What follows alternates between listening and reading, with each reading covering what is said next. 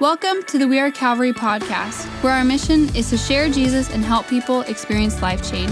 Thank you so much for listening. Here's this week's message. Hey, good morning. If you're a guest here, my name is Ray. For those of you who are here and forgotten my name, it's still Ray. And so thank you for being with us today. It's so nice to see everyone here and just to worship the Lord together. Boy, every song was just spoke to my heart, spoke to this message. I've got a lot to say, but I'm gonna talk quick, so you got to listen fast.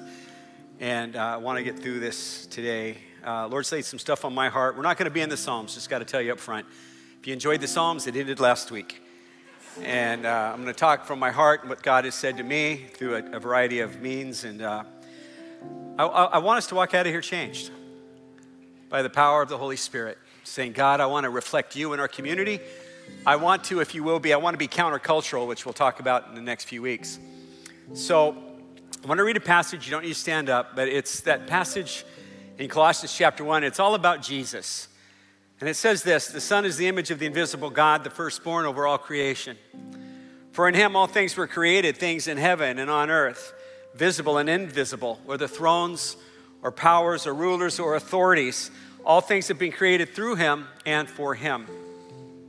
He is before all things, and in him all things hold together. And he is the head of the body, the church. He is the beginning and the firstborn from among the dead, so that in everything he might have the supremacy. For God was pleased to have all his fullness dwell in him, and through him to reconcile to himself all things, whether things on earth or things in heaven, by making peace through his blood shed on the cross. Lord, thank you for your word. Thank you for this passage that reminds us about who Jesus is. All authority belongs to the Lord. So we give you praise. Be with us today in Christ's name. Amen. Real briefly, I want to say thank you to all the pastors who spoke, our own pastoral team, and then Ryan Gilbreth and Lance Powers, and then, boy, last week, Christian Dawson. Boy, what a friend we have in Jesus, and he was over the top powerful. And so God has moved in this summer, and we're grateful that you've all been a part of it. This summer, I felt drawn to read about church history. I love history, but I haven't really read a lot about Christian history, and it was a powerful time in my life. Two things about Christian history. Number one, you need to know that we actually have one. Church has been around for 2,000 years. Did you know that? And it actually fits into the world history. We have a history. And we need to know what it is. In fact, we may do a class the first of next year on Christian history. Two, it shows how people lived out the gospel for the last 2,000 years. And some were real successful, some weren't. But as we learn about the past, it reminds us about how we can live today and how we can look toward the future. Now, as I start this whole thing, I got to be honest with you and tell you that church history is filled with a lot of humanity that blew it. Is that okay to say? Just to tell you right up front, I'm not talking about the big stuff like the Crusades or the Inquisitions or all that. I'm talking about little stuff. And we want to be honest with history, and we want to find the lessons in it that can really begin to touch our hearts and change us from the inside out. And we'll talk about some of the successes, some of the failures, and realize that everyone in church history was human, just like you and me. Everyone was human, just like us.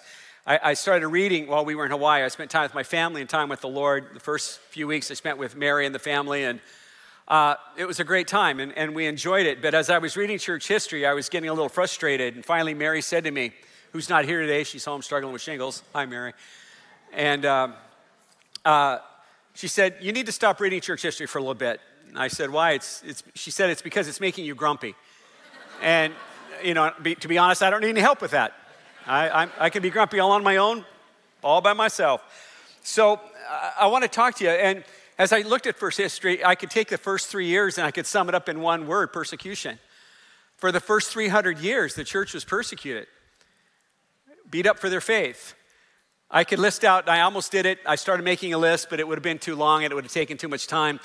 I listed out all the, Nero, Trajan, Vespasian, and on it goes, of all the Roman emperors who persecuted the church. And because of that, they saw themselves as pilgrims, spiritual pilgrims. Hebrews 11 called them strangers and exiles. 1 Peter called them sojourners.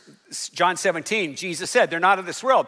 And the reason that they clung to that they were pilgrims and exiles in the first 300 years, was because they were getting the heck beat out of them. They were getting the heck beat out of them for their faith. They believed so strongly in Jesus Christ that everybody was putting them down. I mean, except for brief periods in 300 years, 5 years here, 3 years there. Every Roman emperor persecuted them for their faith in Jesus Christ because they weren't following the Roman gods. And so under Nero, Domitian, Trajan, as I already said, Hadrian, Antonius, and others, they endured varying degrees of persecution. The Bible said this in Hebrews chapter 11, which is written about 60, 70 AD. Some faced jeers and flogging and even chains and imprisonment. They were put to death by stoning. They were sawn in two. They were killed by the sword. They went about in sheepskins and goatskins, destitute, persecuted, and mistreated. The world was not worthy of them. The world was not worthy of them because they were not of this world. They were in another world. Their home, their citizenship was in heaven. And it was this faith in Jesus Christ. It was their faith in knowing that there was a better place. It was their faith in knowing that God would not leave them, but would bring them to a better place that sustained them in the Colosseum, in the Circus Maximus, in Caesarea Philippi, and all these other places. They were sustained by their faith, that they could walk toward the lions, they could walk toward death because of one thing, their faith in the Lord Jesus Christ. And it sustained them, and they endured because they believed. You want to know the crazy thing that happened in the first 300 years of church history after Jesus and the apostles died? How many think the church got smaller? How many think the church grew by leaps and bounds? Isn't that crazy? It grew like nobody's business because of their faith. It grew under persecution. Why? Why, when people are dying for their faith, would it grow? Well, it was simple. People were impressed. I don't know how else to say it. They were impressed. They were impressed by the witness and the martyrdom of these people as they walked toward their death. They were impressed by people who could believe in Jesus Christ so strongly, they were willing to die. They were impressed by that.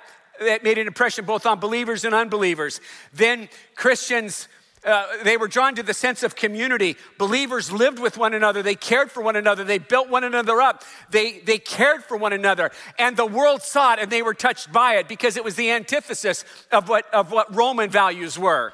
It was an amazing time, the support and the solidarity. Then, believe it or not, at that time, Christianity was counterculture. It was counterculture.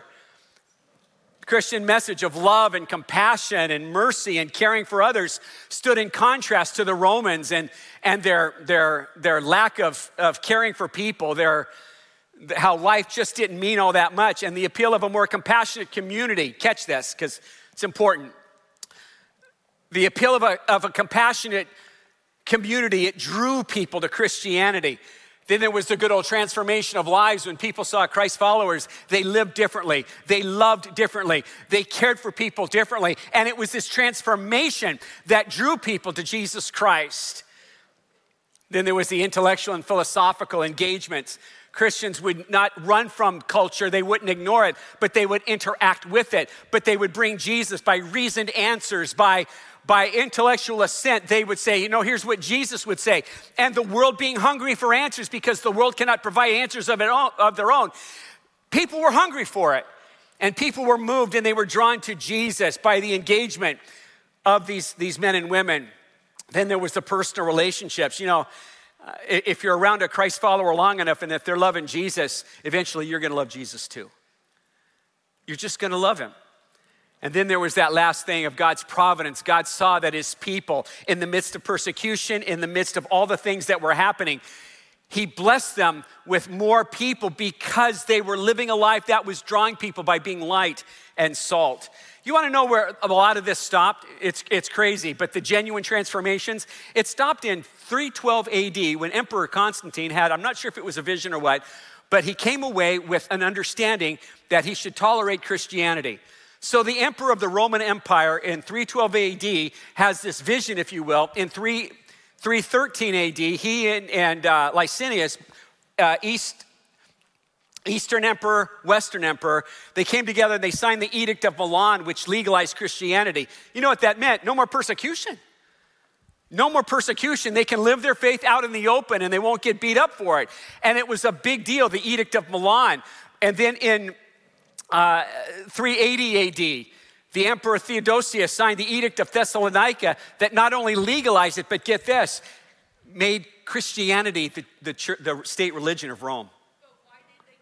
I'll come back to that. Okay? Time for questions right after service. Now it's the state religion. In fact, the Edict of Thessalonica says this. It said that you almost had to be a Christian because it was going to be the state thing, and if you followed anybody else, you were going to get in trouble. I mean, it was a big deal. I mean, now Christians aren't down here getting beat up for their faith in Jesus, but now they're up here. Woo, woo. They're up here, and it's heady stuff. I mean, it's a big deal. They're not down here. Now they are the state religion, and everyone's kind of got to, you know, as I was reading that for the first time, I thought, boy, you know what? My gut says, be careful what you wish for. Because a lot of people can't handle being up here. How many know that in China and other places in the world, because they're down and they're oppressed, they're loving Jesus all the much more. But now they're up here, and it brings its own set of problems. Now it's the state religion, and now the emperor's pouring money into the church. I mean, they're building cathedrals and stuff like that. And what it lent itself to were doctrinal problems. They had to figure out what we were going to believe. Then it led to organizational issues. How are we going to organize? There's so many people that have to be Christian now. How are we going to deal with that? And then there were heresies that were threatening, Arianism, Pelagianism, Donatism. I mean, all these different heresies had to be dealt with because all of these things were diminishing who Jesus was. And so that had to be dealt with. Then they had to define orthodoxy. What would be the rule of faith? How are we all going to do this stuff together? Out of orthodoxy comes orthopraxis. How are we going to live out our faith?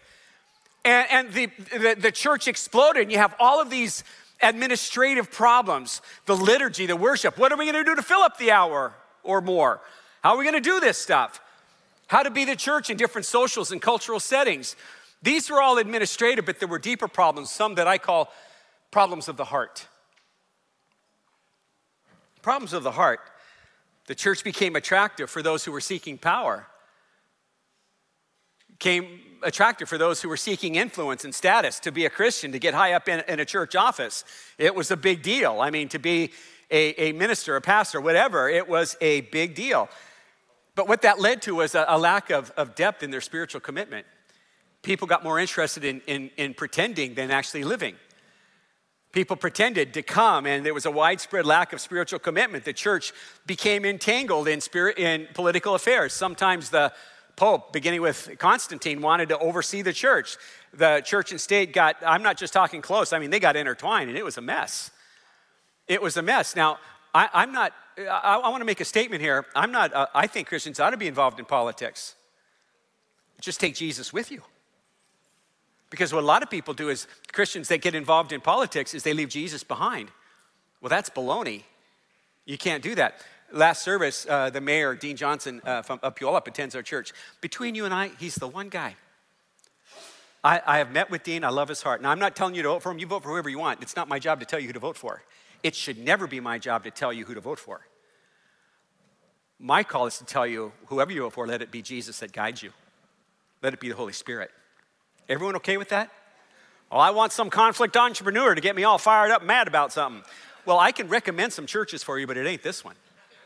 It's just not this one. But I love Dean Johnson's heart because he takes Jesus into his thing, into his arena. Well, I don't care who you are. Do whatever you want. Make billions of dollars. Just take Jesus with you. Take Jesus into your family. I mean, I'm on a tangent here, but you know what I mean. Just take Jesus with you. And so there was this intertwining, and you didn't know who was leading the church, the emperor or the leader of the church. And we already got one. His name is Jesus. And so the church became entangled. Then there was this superficial piety. People would come to church. They would live life on Sunday or whenever. They would go out and live like the devil the rest of the time. How many know that we would never do that? But there are others who would do that. And so it was a problem. And there was this cultural syncretism, which Roman culture and church culture bound together. And it was a real mess. But bottom line, it was that there were people who just lost sight of who Jesus was. That's how I sum it up. All that history I just read. It was a big deal. And so now it's time for me to go to St. George, Utah. I get home from Hawaii. Most of you know I take a week and I go by myself and I walk by. Let me show you my cathedral. That's part of St. George. That's the canyon, Snow Canyon. And I walk it every morning. I get up at 5:30, so I can get out there before it turns 180 degrees. And so, but that's where I go. And so this time it was interesting. I wasn't really down. I was grappling. I was frustrated with the church. I mean, to be honest with you, it gets a little frustrating knowing that we've made the same mistakes over and over and over and over again. I mean, on the good side, when I came after this whole COVID mess and the political garbage that we deal with, I thought, man, the Christian, we have made new ways to I almost said screw up, but that sounds bad, to make mistakes. We have found new ways to not portray Jesus to the world. Turns out I was wrong. For 2,000 years, we've been blowing it. Time and time again, we've portrayed something that didn't reflect well on Jesus. And I thought, well, that makes me feel better. At least we didn't create something new.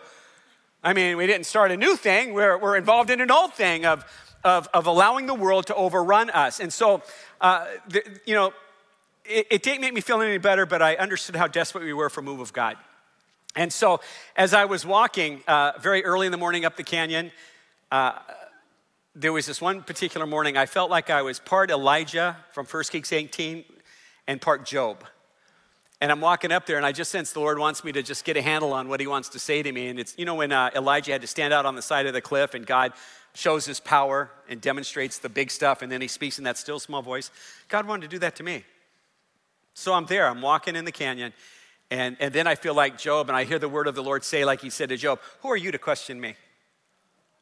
Well, I'm Pastor Ray.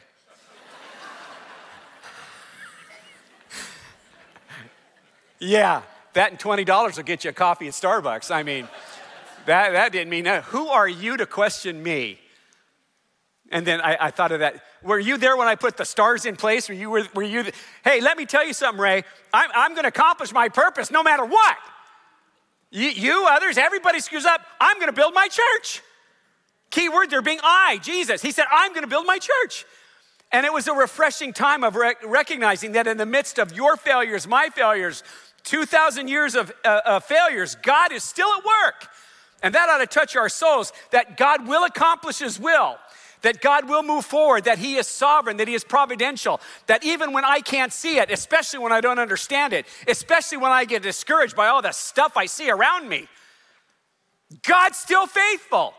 And he's still God, and he's bigger than my disappointment. He's bigger than my frustration. He's bigger than whatever mess you and I can cause out there. God will build his church. And that ought to inspire us. That ought to move us to want to go where God wants us to go. He took me back to all those things that I had read previously, and he said, let me tell you what happened in some of those instances. Because I wasn't reading right. He took me back to 325, the Council of Nicaea, which had to be called, by the way, by the emperor because all the Christian guys couldn't get along. Emperor Constantine calls the Council of Nicaea about 100 miles outside of Istanbul, where we're going in next April. And all I saw was the confusion, the frustration, the arguments, and the heresies. And then as I started reading about it, these men, it was a patriarchal society, so yeah, it was just men, and and there are some great women in church history, just want you to know. But out of that chaos, there came this assurance that Jesus is who Jesus said he was. It was this assurance that Jesus is not a created being. He is co-eternal. He coexists. He is of the same substance as the Father and the Spirit. In other words, people were thinking that Jesus was just some guy who was born and he was the created being who then became something. No. Athanasius and others made it clear that Jesus Christ, same substance, Father, Son, and Spirit, they're all the same. And what that means to us is now we have clarity as to who Jesus is, that when Jesus speaks, he's not speaking simply as a human being. He's speaking as who he is, God. And God is speaking that he is not created, and clarity about the person of Jesus Christ. Then the Council of Chalcedon, that made the other one look good. It was a circus. They were fighting over everything. At the end of it, they excommunicated one another, and that's all I'm saying. But then the Lord reminded me that out of that, there was this thing called hypostasis that took place, where they worked and they came together, and they realized that Jesus Christ was fully divine and fully human, fully God and fully man. And there was no mistake. There was nothing that could hinder that. And by that I mean this, that the clarity that said Jesus Christ could be human and he could understand my sorrow. He faced temptation. He understood me at the same time. He was God who could forgive me. He could die on the cross for my salvation. Out of that came a clarity of who Jesus Christ was. And man, I think we're desperate for that clarity once again, to the person, to the work, to the words, and to the ministry of who Jesus Christ is. That's who Jesus is. He died and he rose again and he ascended. And he was fully God and fully man. And out of that came clarity. Then in the 4th through 12th centuries, a lot of the problems didn't cease. A lot of the problems were still there. And it's what's called the golden age of monasticism, where people, men primarily at this time, they said they couldn't do it anymore. And so they went into the deserts, into the hills, into the forest, and they got away because all they wanted to do was seek the Lord. Men like St. Gregory, St. Benedict, St. Patrick, and others got away from all the stuff. They didn't want to be involved in all that garbage and all the corruption. They just wanted to find a place where they could take and they could pray, where they could take and read God's word, where they could live with one another and they could serve one another and they could walk in community. They wanted to get back to the basics and they wanted to run away from those things that were afflicting all the leadership of the church. They valued the simple things. Many of the disciplines we handle today, the disciplines of prayer, the disciplines of scripture, the discipline of humility and serving and all these things come straight out of the rule of St. Benedict, the rule of Benedict. 1,000 years ago. We enjoy an understanding of the disciplines because of what Benedict did over 1,000 years ago. Our worship today is influenced by St. Gregory, Gregorian chanting, which a lot of the music today, it has to do with phrases that are repeated over and over. It comes back out of the liturgy of St. Gregory. The impact of people turning to the disciplines and wanting the simpler life and all of these things go right back to the monastic orders of the day. It's a big deal. What these guys were saying is we don't want the church politics. We don't want all that. We just want to follow Jesus. Then let's jump 1,000 years. I want to show you that. Hey, put that picture up of the monastery that we took a picture of. That's St. George's Monastery, not in Utah, but outside of Jerusalem. They went to places like that. I mean, you're not going to run down and get a Diet Coke from anywhere around there. I mean, I'm just saying. And that's where they focused in on Jesus. Some say that the monasticism saved Christianity. Now let's jump ahead about 1,000 years to the early 1500s, Martin Luther. How many are familiar with the name Martin Luther? Would you lift your hand? Okay, interesting. That's kind of cool that more of you don't know. Martin Luther was a guy who fanned the flame of the Reformation. He was the guy who started it all. He was so upset with the corruption of the church that he took his 95 Theses and nailed them to the door of the Wittenberg church, and it caused a stir. And then there was this big council, and they were looking for him. They were going to take his head off. And they said, we want you to get back in line and be part of the church and do it what we say. And he said, I need 24 hours to think about it. And he came back and he said, this I cannot do unless Scripture dictates. If the Word of God does not say it, I cannot do it. Now, between you and I, Martin Luther had his problems. Martin Luther, by his own writings, struggled with depression. Martin Luther struggled with guilt and shame.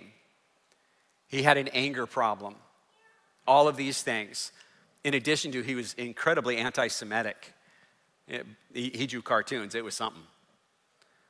But out of this human, frail, at times sinful man, 3 phrases came out that started, and the reason why you're here today: sola fide, sola scriptura, sola gratia. Faith alone. Faith alone. That we are justified by faith in Jesus Christ and nothing else. Sola scriptura. That the Word of God is our rule of faith.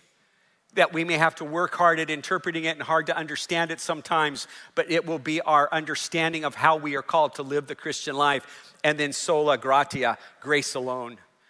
That grace comes from understanding that it's by grace we are saved. It's by grace we have our being. It's by grace we come to Christ.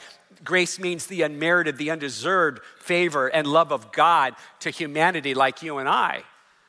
This is what was given to us, and it flamed the fires of the Reformation. Men like Luther and Zwingli and Calvin and Hus and 1,000 others who said, we're gonna break away and we're gonna choose to live our lives by faith in Christ, looking at the Word of God, and we're gonna walk by grace no matter where it leads. And many of these people lost their lives. They lost their lives for their faith once again. Through it all, here's what I gotta get to eventually. God was at work. God was at work. He was fulfilling his purposes. And what should be our response? Now, I struggle sometimes with a little bit of, I can get negative sometimes. I get it straight from my dad, who was the same way. And I can look at church history and I can look at today and man, it would be so easy for me to get down about the whole thing. But here's what someone I've been reading, Mark Knowles, said this. He said, our response, it could be to despair at the persistent human inability to act toward others and toward God as God has acted toward humanity. It would be better, however, to consider the hidden reality that the long record of Christian weakness and failure reveals. For what it shows is a divine patience broader than any human impatience, a divine forgiveness more powerful than any human offense, and a divine grace deeper than our human sin. It makes sense to everybody? In other words, if we're gonna come together and we're gonna worship the Lord and we're gonna praise him, and instead of worrying, our response should be this. Our response should be to thank God for his divine patience, that he doesn't quit or give up on us. Everyone awake? We should be grateful that God doesn't give up on us. We should be grateful that his forgiveness is greater. I know some of you think you've sinned so much that God can't forgive you. There is no sin on this planet that his grace cannot cover, that his love will not overwhelm, and that he cannot forgive. There needs to be something inside of us as Christ followers today that stand back with the sense of gratitude and not negativity. Say, God, I may not understand. I may be small. I may not understand, but I trust you implicitly that your purposes are going to bring fulfillment. And I want to stand amazed in your presence. I want to stand amazed. He said these words. I'll say this first. For 2,000 years, the Lord has been building his church. Building his church. That passage in Matthew chapter 16 and verse 18, when I came back 2 years ago after COVID and all that stuff, the conflict entrepreneurs, pastors who got their 15 minutes of fame by building on your fears and your angers and making you more angry. I don't mean here, I'm talking about the church at large. All that, I was so overwhelmed. When I came back, I remember the last things I said, and with tears in my eyes, I said, well, I believe that Jesus is gonna build his church. What a wimp. I say that about me, and I say it like, I hate to, but it was. Put that verse up there for me, please. And I tell you, you are Peter, and on this rock, I will build my church, and the gates of hell will never, I'm paraphrasing, ever prevail against it. God is more than able. You know what the biggest word in that sentence is? It's the smallest one. It's I will build my church. What that means is sometimes God allows you and me to participate with him in the building of his church. Other times he has to work around us, and sometimes he has to work in spite of us. But make no mistake, my friend, Jesus Christ is going to build his church. And the gates of hell that will attack culture out there, that will attack culture in here, will not prevail. Let me show you a picture. This is Lahaina. Our hearts go out to the people on Maui, and we're coming up with some creative ways to have a part in helping there. A lot of people were displaced. A lot of people are still looking for their families. It's a horrible situation. Lahaina, which many of us have visited, been blessed to visit it. Beautiful little town, been devastated. The loss of life is overwhelming.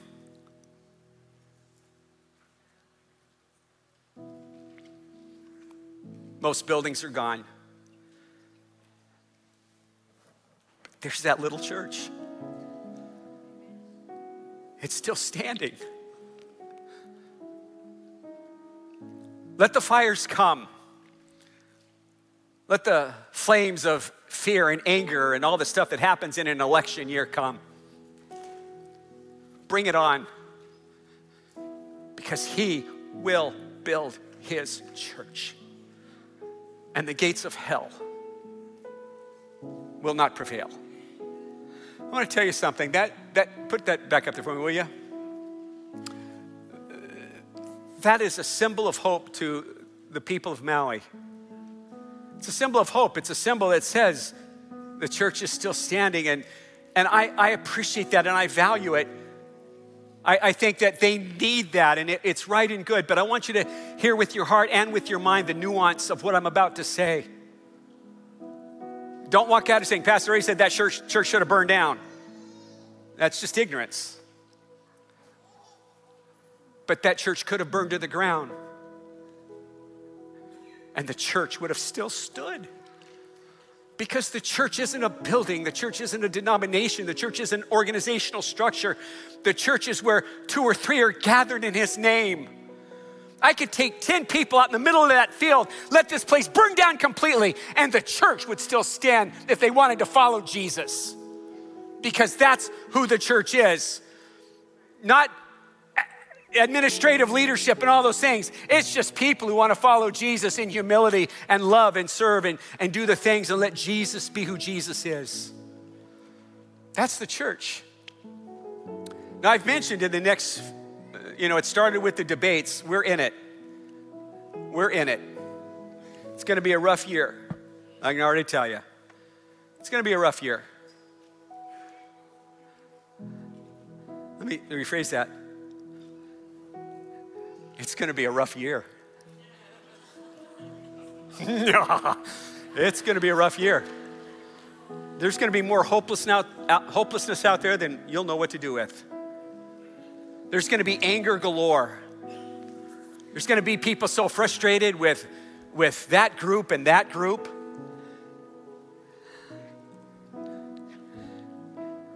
It's a perfect opportunity for those who are called according to his purpose to walk into any situation. Pastor Ray, when I walk in those situations, I just get angry with them. Then don't go. If you're not going to take Jesus in with you to that situation and bring peace and hope and love and compassion, yeah, but it makes me so mad. Get over yourself. His purposes are bigger than your anger. His purposes are bigger than my fear. He's going to build his church, and I don't want him to work around me. I don't want him to work in spite of me. I want to say, Lord, please use me. Put me in the game. Lord, put me in the game. Let me go. But we got to take Jesus with us. To do all that, we got to become countercultural. The Bible said, by the way, can I go off on a tangent for a minute? If you're in a group of people, and this will happen this year, I guarantee it, they'll say this, well, Jesus doesn't apply to this situation.